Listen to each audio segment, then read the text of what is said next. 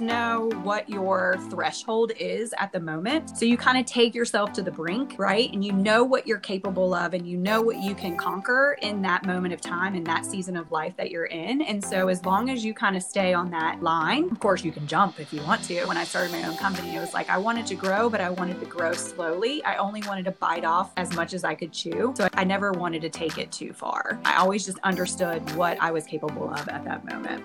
Welcome to Raw and Real. I'm Megan Casey Loftus. And I'm Samantha Jenkins. This podcast is all about launching your career in the business of fashion, tips for starting your journey in New York, and ways to live your most authentic, productive, and best life. Through interviewing fashion industry leaders and girls just like us, we explore fashion, beauty, wellness, and more through the lens of 24-year-old best friends. For daily inspo and podcast updates, follow us on Instagram at Raw and Real NYC. Rate, review, and subscribe on Apple Podcasts, Spotify, and anywhere you get your podcast fix. Thanks for listening. On today's episode of Raw and Real, Samantha and I sit down to speak with Sarah Garvin, founder and CEO of Sarah Catherine Collective, a boutique interior design firm specializing in full-service custom interiors, and where our very own Sam Jenkins has called home for the past few months in Charlotte, North Carolina. We speak with Samantha's mentor, inspiration, boss, and friend today. We dive into many different topics, from solo retreats for regrounding yourself to what it takes to building a business from the ground up. I really enjoyed meeting Sarah for the first time, and this interview gives so many amazing, tangible tips as to how to better yourself and better your business. Hope you guys enjoy. Thank you so much, Sarah, for coming on our podcast today. So I'm so excited to have her on. So where did you grow up? What were you like growing up? Did you always have an idea of wanting to start a business from an early age? I'm gonna deep dive right off the bat. Okay. Yeah. I think every good book starts out with childhood. So my childhood is probably one of the things that I don't talk about a lot because it's not your picture perfect storybook. But I think at the same time, that is what groomed me to be who I am today. My parents divorced before I was even a year old. So I grew up with my mom. She was a single mom. I went to my dad's every other weekend. So it's not like he was non-existent. It was just definitely a division of family. So I didn't grow up in your typical family unit. And I think that it definitely taught me independence from a very, very early age. And both my parents were self-employed and worked a lot. So my mom, she actually she was usually working. So we definitely grew up with babysitters and church groups and daycares and by ourselves a lot too. We used to walk to school when we were like in kindergarten, and when we were old enough to not have a babysitter, which by old enough, I mean like 5 years old, we would stay home by ourselves. So I was in charge of the cleaning and the cooking and the doing my laundry and all of those really, really fun adult things that you're not supposed to be doing at a young age, but here we are. So growing up, I definitely had that more independence about me and just learned from my parents because they were self-employed that was kind of the direction that I knew I would probably end up going in, obviously knowing that later on in life. And so I was the fun kid. I was the one you're asking what was I like growing up. I was definitely very shy as a younger kid, and probably still now, but I cover it up really well. I was very, very shy, but I was also the one that always wanted to have fun because I think I was covering up for the fact that I didn't have this picture perfect childhood. So I was the one that always wanted to go out and party, and I was a little mischievous. I was definitely the rebel. I'm not a rule follower by any means. And I think that also came from being independent. It was kind of like, okay, well, I don't have a lot of rules at home, so it's hard for no one really established that in my life. So I'm definitely a rule breaker for sure. That's a bit of the entrepreneur in you, probably. Exactly. And I definitely am not that school of fish mentality. So whatever a group of people are doing, I want to do the exact opposite, because I think what also comes with, not having your parents in your life a lot is you're always looking to stand out. And so you're always wanting to be different, and you're always wanting to go against the norm because you feel like that's what gives you that sense of self. Mm-hmm. That is definitely carried into my entrepreneur spirit for sure. With all of this independence, were you excited to get away and go to college? And where did you go? Oh my gosh, yes. I could not get out of my house fast enough. My birthday is later, so my birthday is in August. So I was 17 when I went away to college, quickly turned 18, ready to get out of the house that summer after school. Or after high school. So I went to UNCC first. So I went to UNCC and had my first college experience there, did the whole freshman dorm. I gained the freshman 20, not the 15. I just skipped that one and went straight to the 20. So did I. Don't worry about it. Me too.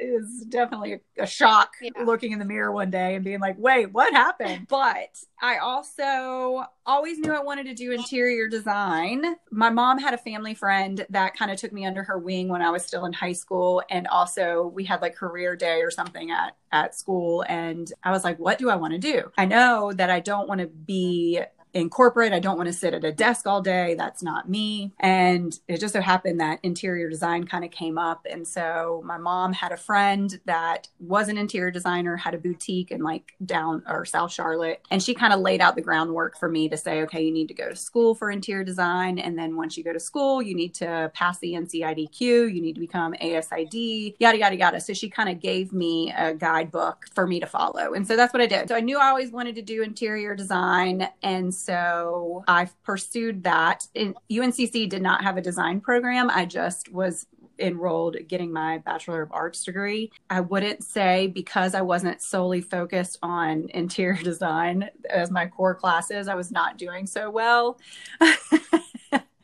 I was not down for the math and the political science and psychology and all of that stuff. So I made a better move for me, and I transferred to the Art Institute of Charlotte, where I was then able to focus more on interior design and graduated from there. And so throughout college, did you have interior design internships? And what do you think helped you most in college when you got out into the real world? Yeah, I think we have a running joke in the interior design industry that they don't really teach you for the real world. Like they teach you more. There's commercial and residential when it comes to interior design, and the school is mainly commercial focused. So it's more corporate, more large scale projects. And so you are really focused on the design aspect as opposed to the behind the scenes aspect, which is residential, is a lot of admin. It's a lot of project management. It's a lot of billing and invoicing and proposals. It's a lot of placing orders and tracking and expediting and following up. A lot of management of schedules and people and time. So I wouldn't say that school prepared you for that by any means. That was definitely more of a life skill that you had to pick up once you got out. But in general, I did do internships for interior design while in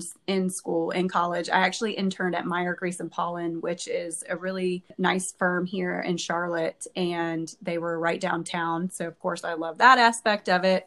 Thought I was really cool getting to go to my internship and working alongside some more high profile designers in the Charlotte area at the time. And they pretty much stuck me in the fabric resource library. That's where I spent most of my time. But I was able to see high-end design from that level because they were definitely a high-end design firm. And so it exposed me to the vendors and the brands and the manufacturers and the reps that they would meet with. And I would actually use a lot of the product that they carried in their library for my own school projects. So it gave me a slight bit of an edge, but again, it exposed me to that high-end clientele and the expectations behind the residential side of design for sure. When you graduated from the Art Institute of Charlotte, what was your first job after college? My first job was I basically went out on my own. So really? I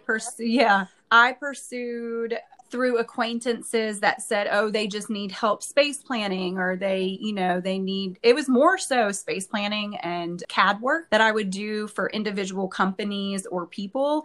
And that was just for the first few months. And then I will say that while I was in school, I was very persistent. I was always very persistent when pursuing a job. And I had actually ran into a designer at Kinko's while I was putting my portfolio together. This is back in the day when you actually had pieces of paper and an actual portfolio, not digital. So I was actually in Kinko's printing things for my portfolio, and there was a designer in there, and she oversaw what I was doing, and we just kind of connected. And so I stayed in touch with her and pursued that, and was probably super obnoxious about it too. But I was like, if you're going to get anywhere, you have to like just stay on it. And so she actually, a few months in, came to me and said that she was ready to hire, because she was, you know, being in residential design, it's a lot of small businesses and the opportunities are very, very limited. And so if you can get your foot in the door, I mean, that's a huge advantage. And so she was a small business, and typically designers work on their own and maybe have one assistant. So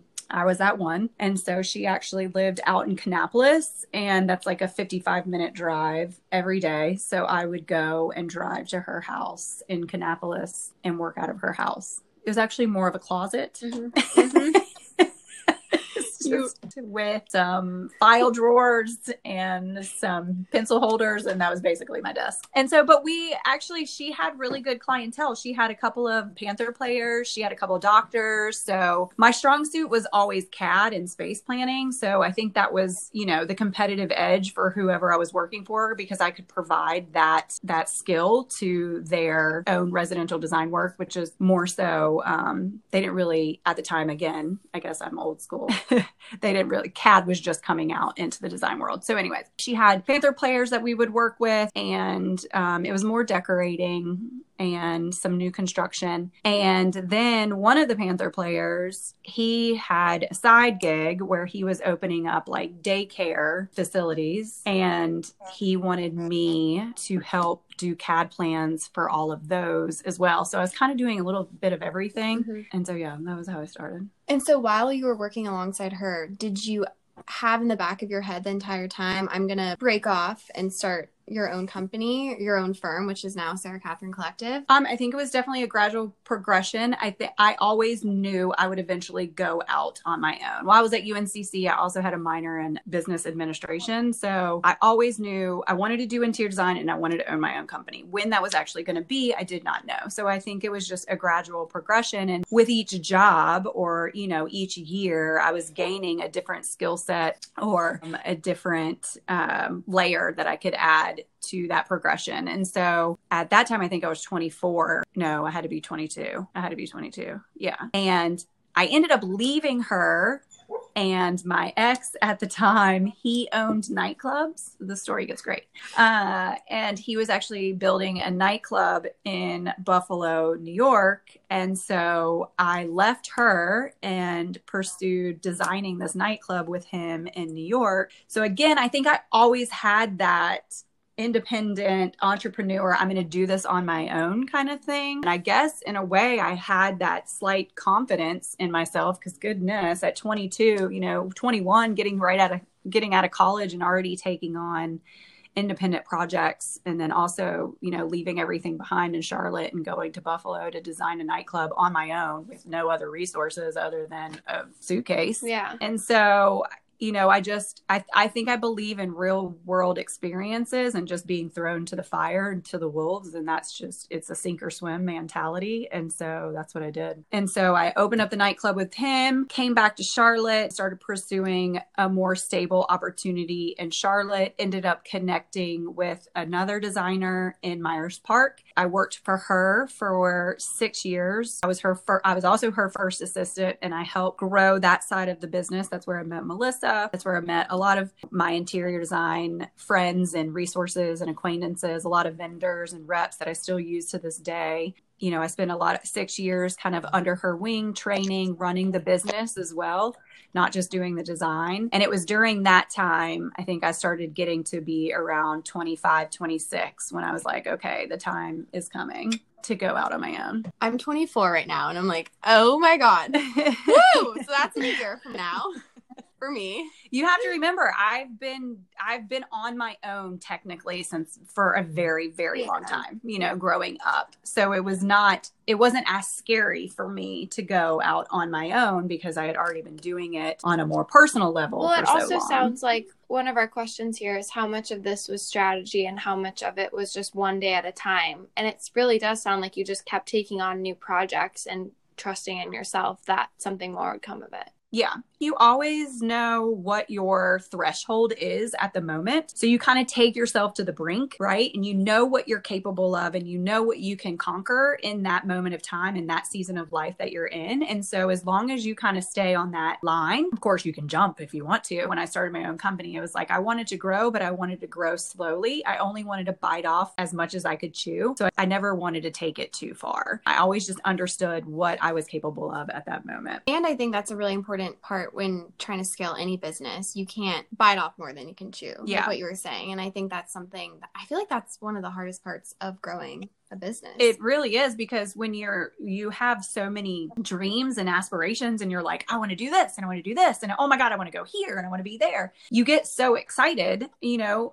get so passionate and you get so excited, but you also have to learn patience and you have to learn restraint, because all of those things are great. But if you try to tackle 100 items and you really only are capable of 10, you're not going to give us 100% in all of those areas, right? You're only going to give a very small portion of yourself to each of those areas. So you're not going to ever do anything well. So you have to learn restraint and you have to learn patience and know that those things will come. But I think the universe also understands what you're capable of. And so they're only going to present you with things that you can handle at that time. And you might get frustrated and you might get pissed off and you're like, why are you doing this to me, universe? But it has your best interest at heart. And so you just kind of have to stay aware and understand that you are exactly where you need to be in that moment and your dreams will be fulfilled. It's just, there's a timeline. Yeah. There's a progression. I love that. What were some of your biggest fears or kind of doubts in your head that might have been holding you back from really, if you formed like an LLC as Sarah Catherine Collective, or right before that moment? So I started my company in the middle of a recession. So I started it in 2009. And at the same time, I was married before. And so I was also going through a divorce. And so starting a company and going through a divorce is not a good idea.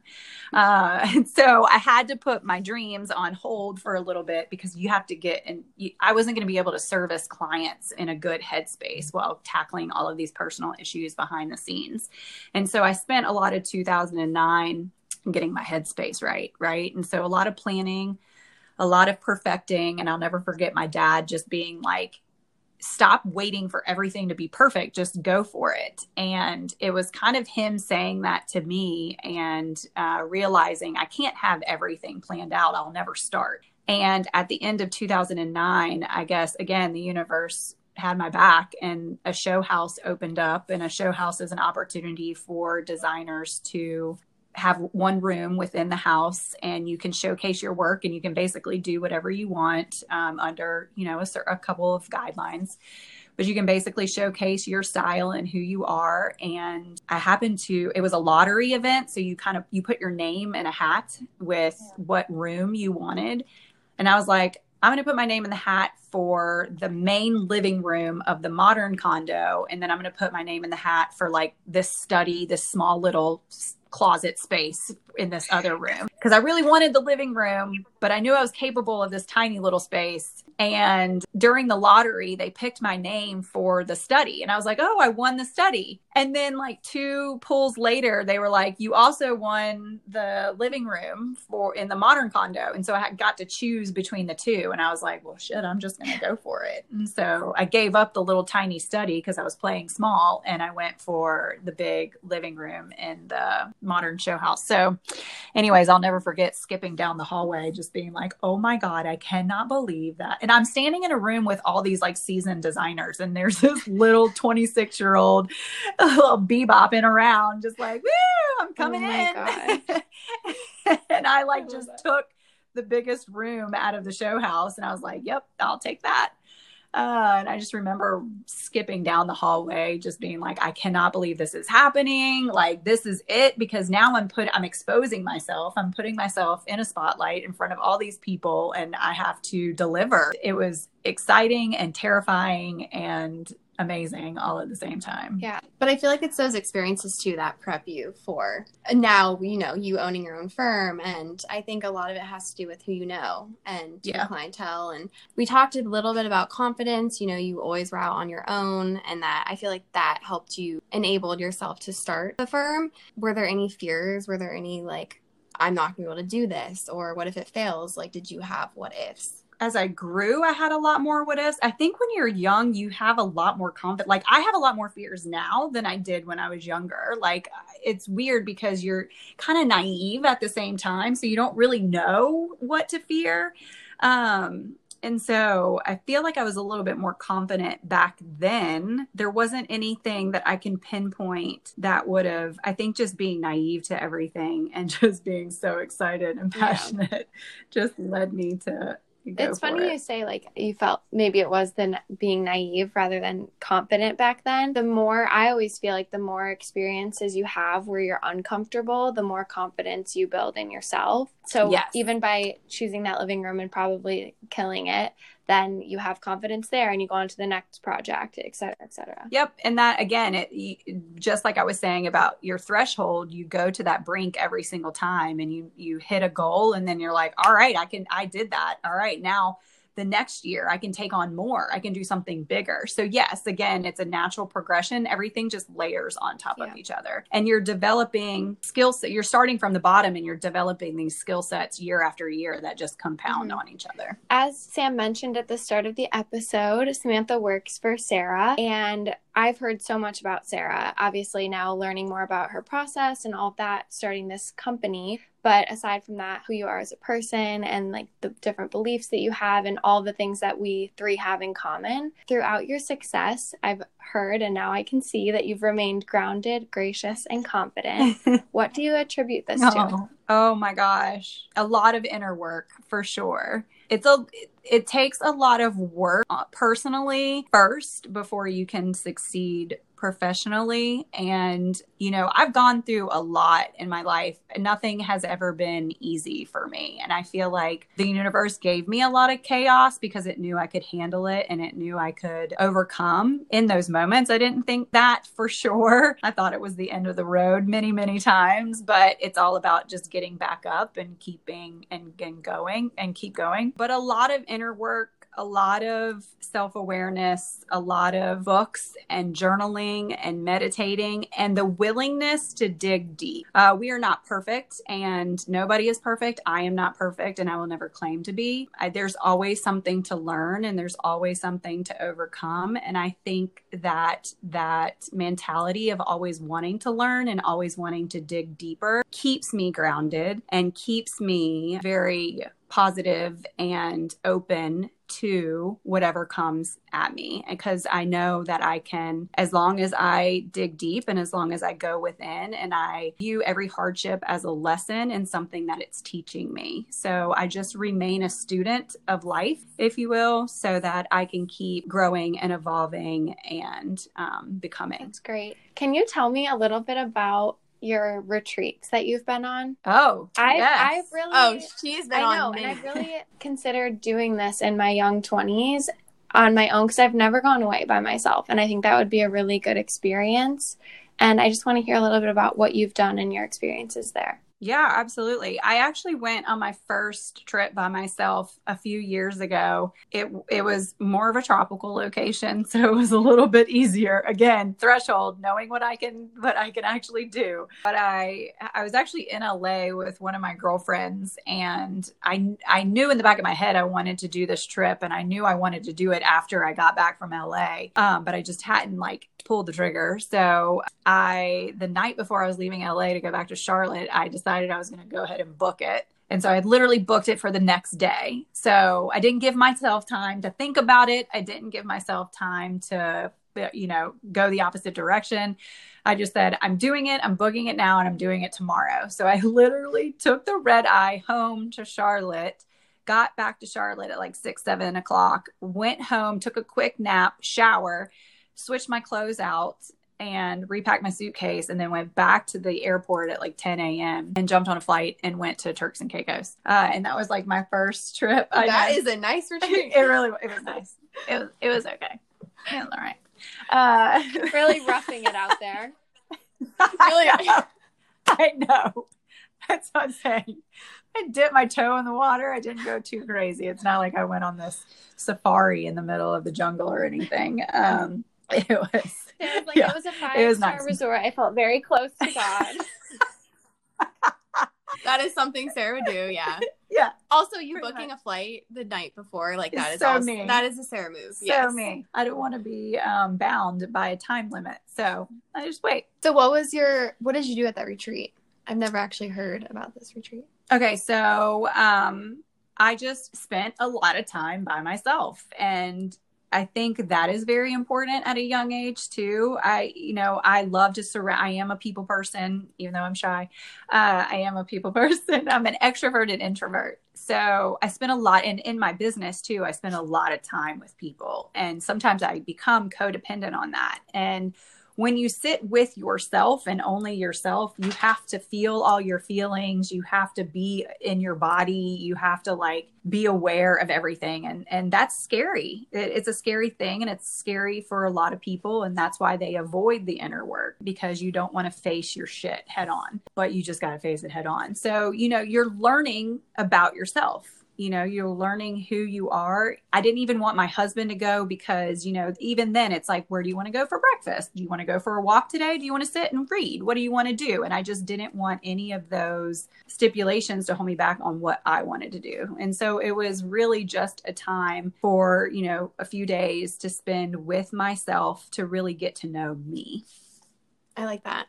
And I think that's, we're similar in the fact I'm a people person too. I've never liked being alone. And I think the past couple of months, I've really had to face being alone. And I've, like what you just said, literally that's what I've been realizing the last few months of like, you really can't feel your inner feelings and kind of like face issues head on unless you are alone. Because I feel like when you surround yourself with people, it's almost like a cover up. It's a distraction. To distract yourself from what you're really feeling on the inside. So I'll have to go maybe one day when I can.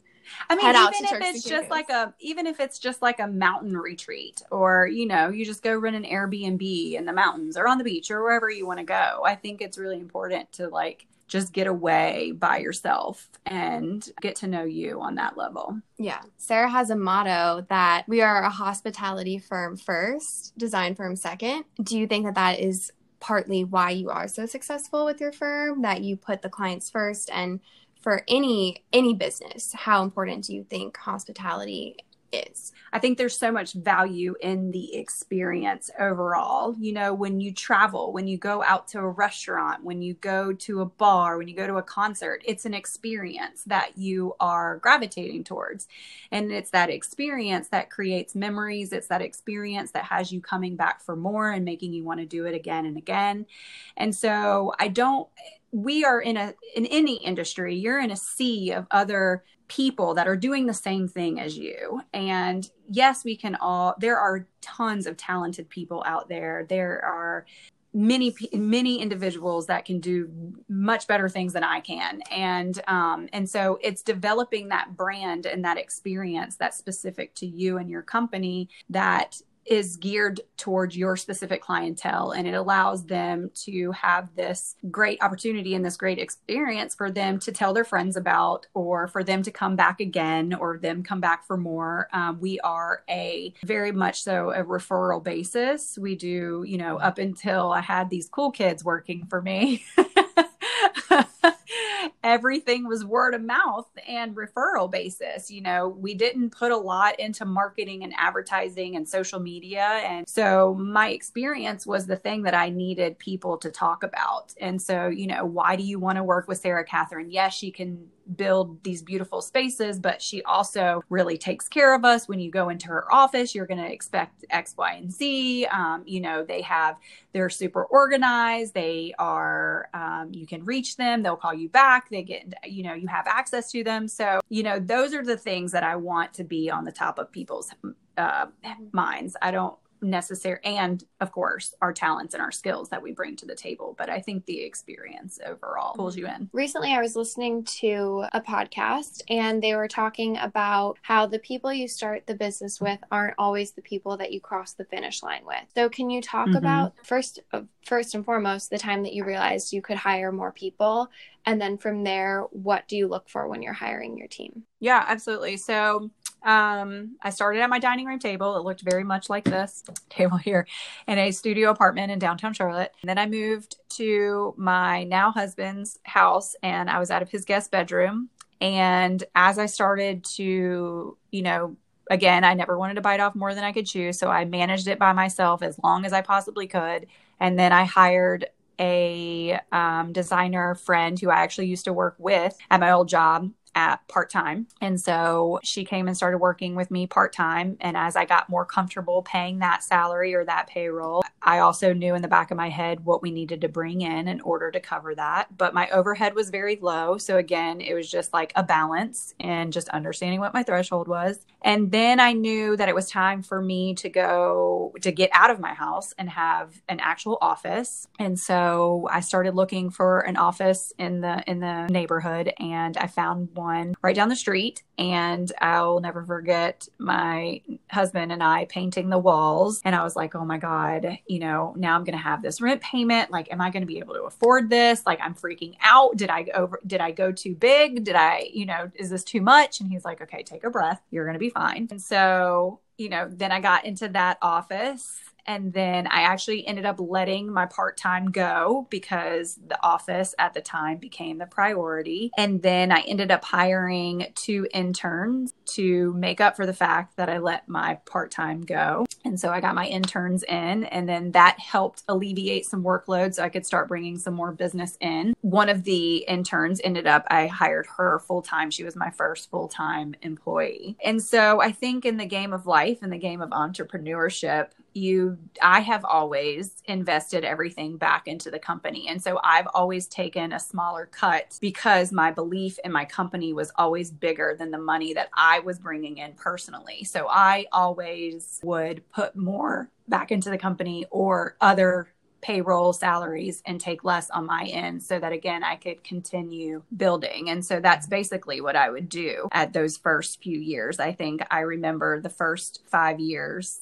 maybe paid myself $1,100 a month just to pay my bills. And I think by year 5, I started paying myself like $25,000 a year. So by the way, unless you have like this tech product that is amazing and everybody like Uber, it is not, you're not making hundreds of thousands of dollars a year right off the bat. I can promise you that. And my CPA, he's always like, you need to pay yourself more. And I always say no, because my dream is much bigger than my current pay status. And I want to continue investing back into the company as much as I can. I also do not have children. That is a big one. I have no college tuitions. I have no diapers to pay for. I have a dog. She's very low maintenance. And so yeah, again, I just bit off as much as I could chew at the time. And I just grew gradually. And then I will say in 2017, 2017 was my best year yet. I had a staff of 12. We had grown, but we were moving and grooving. I was traveling everywhere. I was traveling to Atlanta, to Charleston, to LA. I was constantly out of the office. I was just go, run, trying to keep up with it all. And it backfired. And we grew too fast, too quickly, too much, too quickly. And we kind of imploded. And the systems weren't in place. The processes were in place. We were just scrambling, very much so flying by the seat of our pants. Sorry, clients. We were on the outside. We looked so perfect. On the inside, it was pure chaos, organized chaos. And it kind of imploded, and I had to take a huge step back and basically bring myself down to ground zero again and make a lot of changes, reduce a lot of expenses, cut overhead and expenses a lot, and kind of start over. Going back to your original question, because I can go off on a tangent, going back to your original question about building a team and what do I look for. I've gone through so many iterations of team members managers. And that is also a skill that you have to develop as well, because managing people is you are born with it or you're not. And some people just have it. And those are the ones you want to hold on to right off the bat. And then there's people like me that have to learn that skill. So it has taken a long, long time. And I'm still learning. I still don't have it down pat. And so I definitely think I used to hire based on who I wanted them to be as opposed to who they actually were. And so people tell you every day who they are, but it's your choice to believe them or not. Or you make an image of them that you want them to be, and you are constantly being let down because they're never going to live up to this expectation in your head, right? It's not realistic. And so I used to hire based on who I thought they could be, instead of who they actually were. And that always never worked out. And again, because it left both of us disappointed.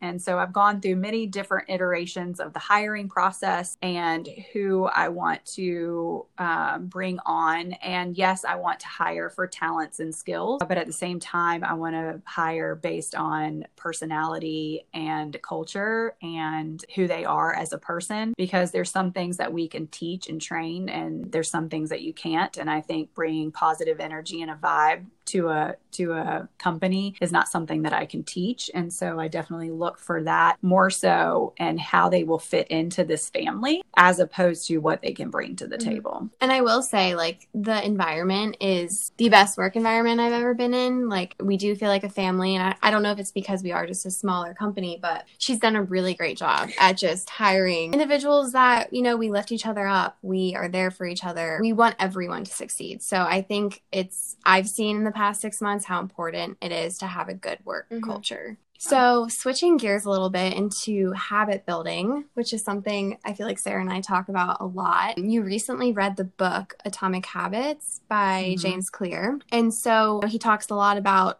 habit building, you know, holding on to positive habits and eliminating negative habits. What are some positive habits that you have enforced in your life that you believe has set you up for success, whether it's in your personal life or professional life? Okay, I definitely think a morning routine is very important. And when I was doing a lot of my inner work, I had a very strict morning routine. I would get up every morning at 5 a.m. I would do my journaling, my reading, and my meditation right off the bat for the first hour and a half, sometimes 2 hours. Then I would go work out, because I think that is super important, because that is also, it's not just about your physical appearance, it's mental fitness as well. And I think exercise and fitness in general really strengthens your mind. And so I always have felt strongly about that and incorporating that into the routine. And then, you know, setting up your day, planning your day. Sundays were always a big deal for me, because I would basically brain dump on Sunday. So everything that had accumulated over the week, I would dump it all on Sunday. And my husband would be like, "Oh my God, you have a 30-page list." And I'm like, "That's literally what's going on in my head." And so, and just strategize, and then compartmentalizing the to-do list, right? You have to have buckets that each of these to-do lists or each of these items go within, so that you can tackle them all. And so, you know, having a morning routine is very, very important. And it's all about discipline too, because you can get so distracted so easily. And people, as soon as, you know, the workday essentially starts, you know, you could get a phone call or an email, or a contractor calls, or an employee needs this, or they're not coming in, or, you know, something's going to happen that is going to completely mess up your day. And so if you can somehow have set routines that you stick to so that it's automated and it doesn't overwhelm you, then, you know, and you can have a morning routine and an end of day routine. So it's like a bookend to your day. So everything that happens in between can be chaos, but you know, you've got that set of action items in the morning and at night. And it kind of clears your brain and allows you to download from the day, set up for the next day, and get you prepared for whatever's to come. I can totally relate to that. I started doing that once I graduated college and started working. I have like a morning I don't really have a night routine other than skincare and like getting ready for bed. But yeah, in the morning, I really like, especially over quarantine 1 is what I call it, in Yeah. like March, April, Phase May. one. Samantha and I got very into that and just journaling. And that now I've taken it into like, my boyfriend makes fun of me. He says I have too many lists, but I'm always like self-care list, things to do for my friends list, work list, etc. on my phone. And then I have my journaling and my meditation and prayer and stuff completely on pen and paper. But having that just so, like you're saying, anything can happen during the day, but if I don't work out in the morning, then it's not going to happen for me because I'm a social person at night. So I know that I have to do it then or I don't do it. It's totally, that's such a great habit to get in the routine of. And I wish I would have done it in school because I would have been, maybe wouldn't have had the freshman 20 if I had a morning routine. Everybody's got to go through it. You know, you don't want to put so much pressure on yourself at a young age too, because you have your whole life to live, and again, you're exactly where you're supposed to be in this moment. Yeah. And so putting all of these extra expectations and pressures on yourself to be a certain person, or looking back and being like, I shoulda, coulda, woulda, takes away from the current moment. Speaking of that and future self, are you a goal setter? Do you believe in setting goals? Absolutely. How do you stick to that? I actually wrote out my journaling prompts for tomorrow morning, and one of mine is checking in on my New Year's resolution because people fall off the train in February. So how do you make sure you stick to your goals? It's so hard because it is all about discipline and consistency. And in this day and age, when there's so many distractions, it is so hard to fall off the horse. And so I definitely I've implemented now a morning check-in to kind of look through the day before, or even towards the end of the week. I can kind of look at the week as a whole, but I definitely do my monthly check-ins, and I definitely do, if not anything, a yearly. And I know that goes too long sometimes, but it is nice to do a year in review so you can see everything that you've accomplished. And then at the beginning of the year in January, I literally plan out the whole year. So I do start out big picture with the whole year, plan out the whole year, because you know what your absolutes are going to be. You know, like birthdays or events that might be going on that year that are either annually or you had planned in advance. You kind of have some vacation maybe planned out. So anyways, like big things that you know are absolutes you can already have on the calendar. Then you can break it down into more of a quarterly basis. And I think quarterly is a little bit more manageable, even 90 days, because as we know now, things change so quickly. And I think our mindset to think of everything on a yearly basis, it's a little overwhelming. So to break it off into smaller chunks. So I definitely think 90 days to 120 days, which is a quarter, is a little bit more manageable. So I like to create 90-day goals. And then within the 90-day goals, I set my 30-day goals. And so I can say, okay, in the next 30 days, I want to do this. In the next 60 days, I want to do this. And then by the end of this 90-day or quarter, then these are the things that I want to tackle. And I call it a roadmap instead of goal setting. I call it a roadmap because a map just kind of guides you there. And we all know things change, and whatever you plan at the beginning of the year or even the week even the day is not necessarily going to go as planned. So I call it a roadmap, and it's a Google sheet that I keep on my drive, and I just check in with it daily, if not weekly, if not monthly. It's just kind of one of those things that's a constant and part of my routine. And so again, big picture, 1 year, and then I break it down into smaller chunks. And so if you set a goal, like I want to I want to make X amount of sales in the month of March. Yep. Do you write out how you're going to accomplish that? Because I think sometimes, and something I've been trying to get better at recently, is I used to just write down goals of, I want to meet so-and-so to help me further my career in something. And then I'm like, wait, how am I going to get how am I going to get there? So then it's like it goes to the next step of like writing down ways to implement that. You have to actually strategize. And that's the one thing that we as a human, our brains don't want to do that. They don't want to spend the time planning. There are some type A people out there that are very much so big planners. That is not me. I'm definitely more of a creative. And so mine wants to go to the creative side and procrastination and, I'll just wait until later. You on your goal sheet, they have to be measurable goals. You have to be able to check in and see if it's actually working. So you have to set a goal, and then you have to have an action item list underneath that. And you have to literally put a step-by-step guide underneath that one goal to get you to that goal. And so it's like, I want to meet so-and-so. Okay, well, what's my first step? I should probably call Amy because she has access to this person. I should probably make a list of all the events that this person may attend. I should, and then those create smaller, more easier goals that you can check off. And eventually, day by day, you're going to get closer to that. It turns it into like a tangible opportunity for you to go from. Correct. Yes, exactly. So to kind of close it out, what is one piece of advice that you would give to entrepreneurs or motivated individuals in their 20s who are interested in starting their own business? So what I would say is there are no rules. You can do whatever the heck you want whenever you want to do it. There's no rule book. I have a shelf full of business books, self-help books, self-awareness books, every book. These are all tools that you can put in your toolbox to help you get to your goals or your dreams. But nothing is ever an overnight fix. Nothing will ever provide an absolute concrete solution. It is always trial by error. It is a science experiment. It is just test it out and see if it works. And if it doesn't, don't beat yourself up about it. Just pick yourself up and keep going to the next. It's all about strategy. It's all about designing this life for yourself. And there are no rules to it. There's no absolute way. And your journey is different than somebody else's journey. So make it your own. Where do you see yourself in 10 years? On a private island. Back in Turks and Caicos. I want to own Turks and Caicos.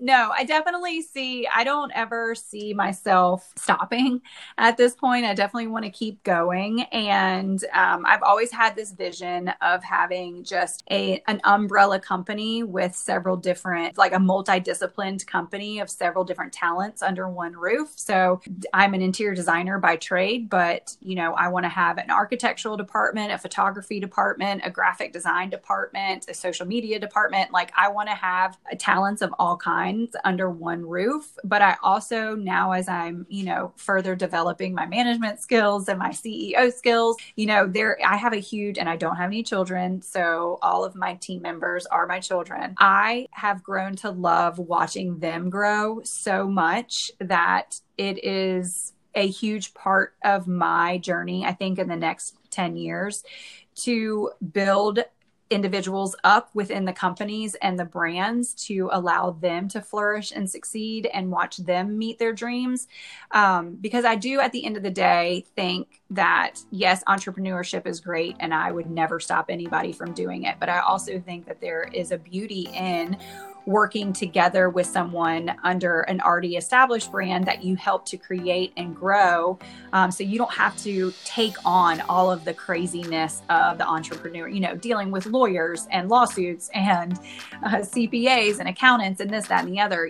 There is a beauty in being able just to be under that umbrella and helping create something. And so I just really love watching that part of that grow. And so I would love to create a organizational chart of senior leaders that I'm just overseeing the brand and the company as a whole, and everybody else is I'm just orchestrating and everybody else is crushing it.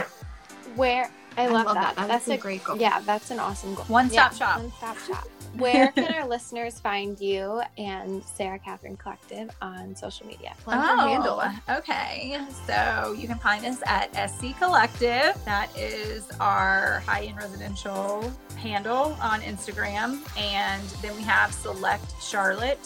So Select CLT. That is our other semi-custom design firm. And you can also find me on my personal, and it's not private because I don't have anything to hide, SC Garvin. So you can see the fully vulnerable, exposed version of me on there. I have to follow you. Lots of pictures. I have to follow you, Sarah. Yes, so please do. The next retreat live. The next retreat. Oh yeah, we never really touched on those completely. But yeah, bring her back. We'll I'll do come part back. Thanks for listening to this episode. To keep up with what's happening on our podcast, follow Raw and Real NYC on Instagram.